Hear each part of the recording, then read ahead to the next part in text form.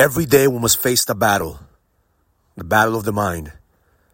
The mind wants to remind you of all your failures. The mind wants to remind you that you're not good enough. The mind wants to remind you that you don't have time, that the best years are behind you, and you don't have what it takes to lead. I say there's a voice inside of you that's telling you that you're more than enough. There's a little voice inside of you from your soul that's telling you that you were born for more. That is telling you that it's time for you to fucking lead.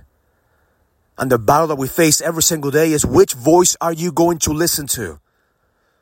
The voices remind you of all your challenges, of all the shit that you're going through right now, of all the things that you don't have, or the voice that's telling you and reminding you of who the fuck you are.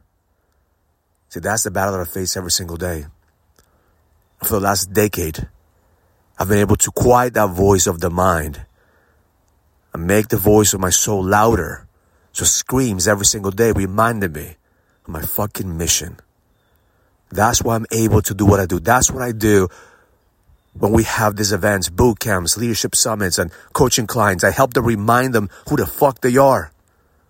Because unless you believe on that voice in your mind that's lying to you every single day, that you don't have what it takes, that you're not enough, that you're never going to achieve what you want to achieve, you're going to lose the edge.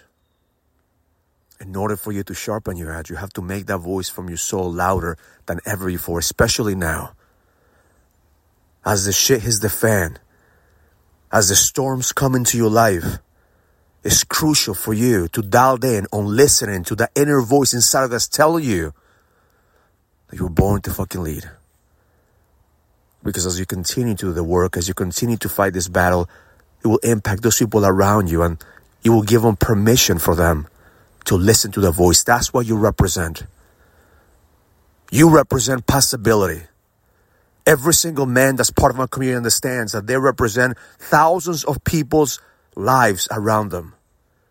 That as long as you level the fuck up and lead, there's hope for those around you. So my intention for you today is to listen to both voices and make the voice from your soul louder. Make the voice from your soul remind you that the best is yet to come. Have an amazing day. Learn it, live it, experience it. Love life.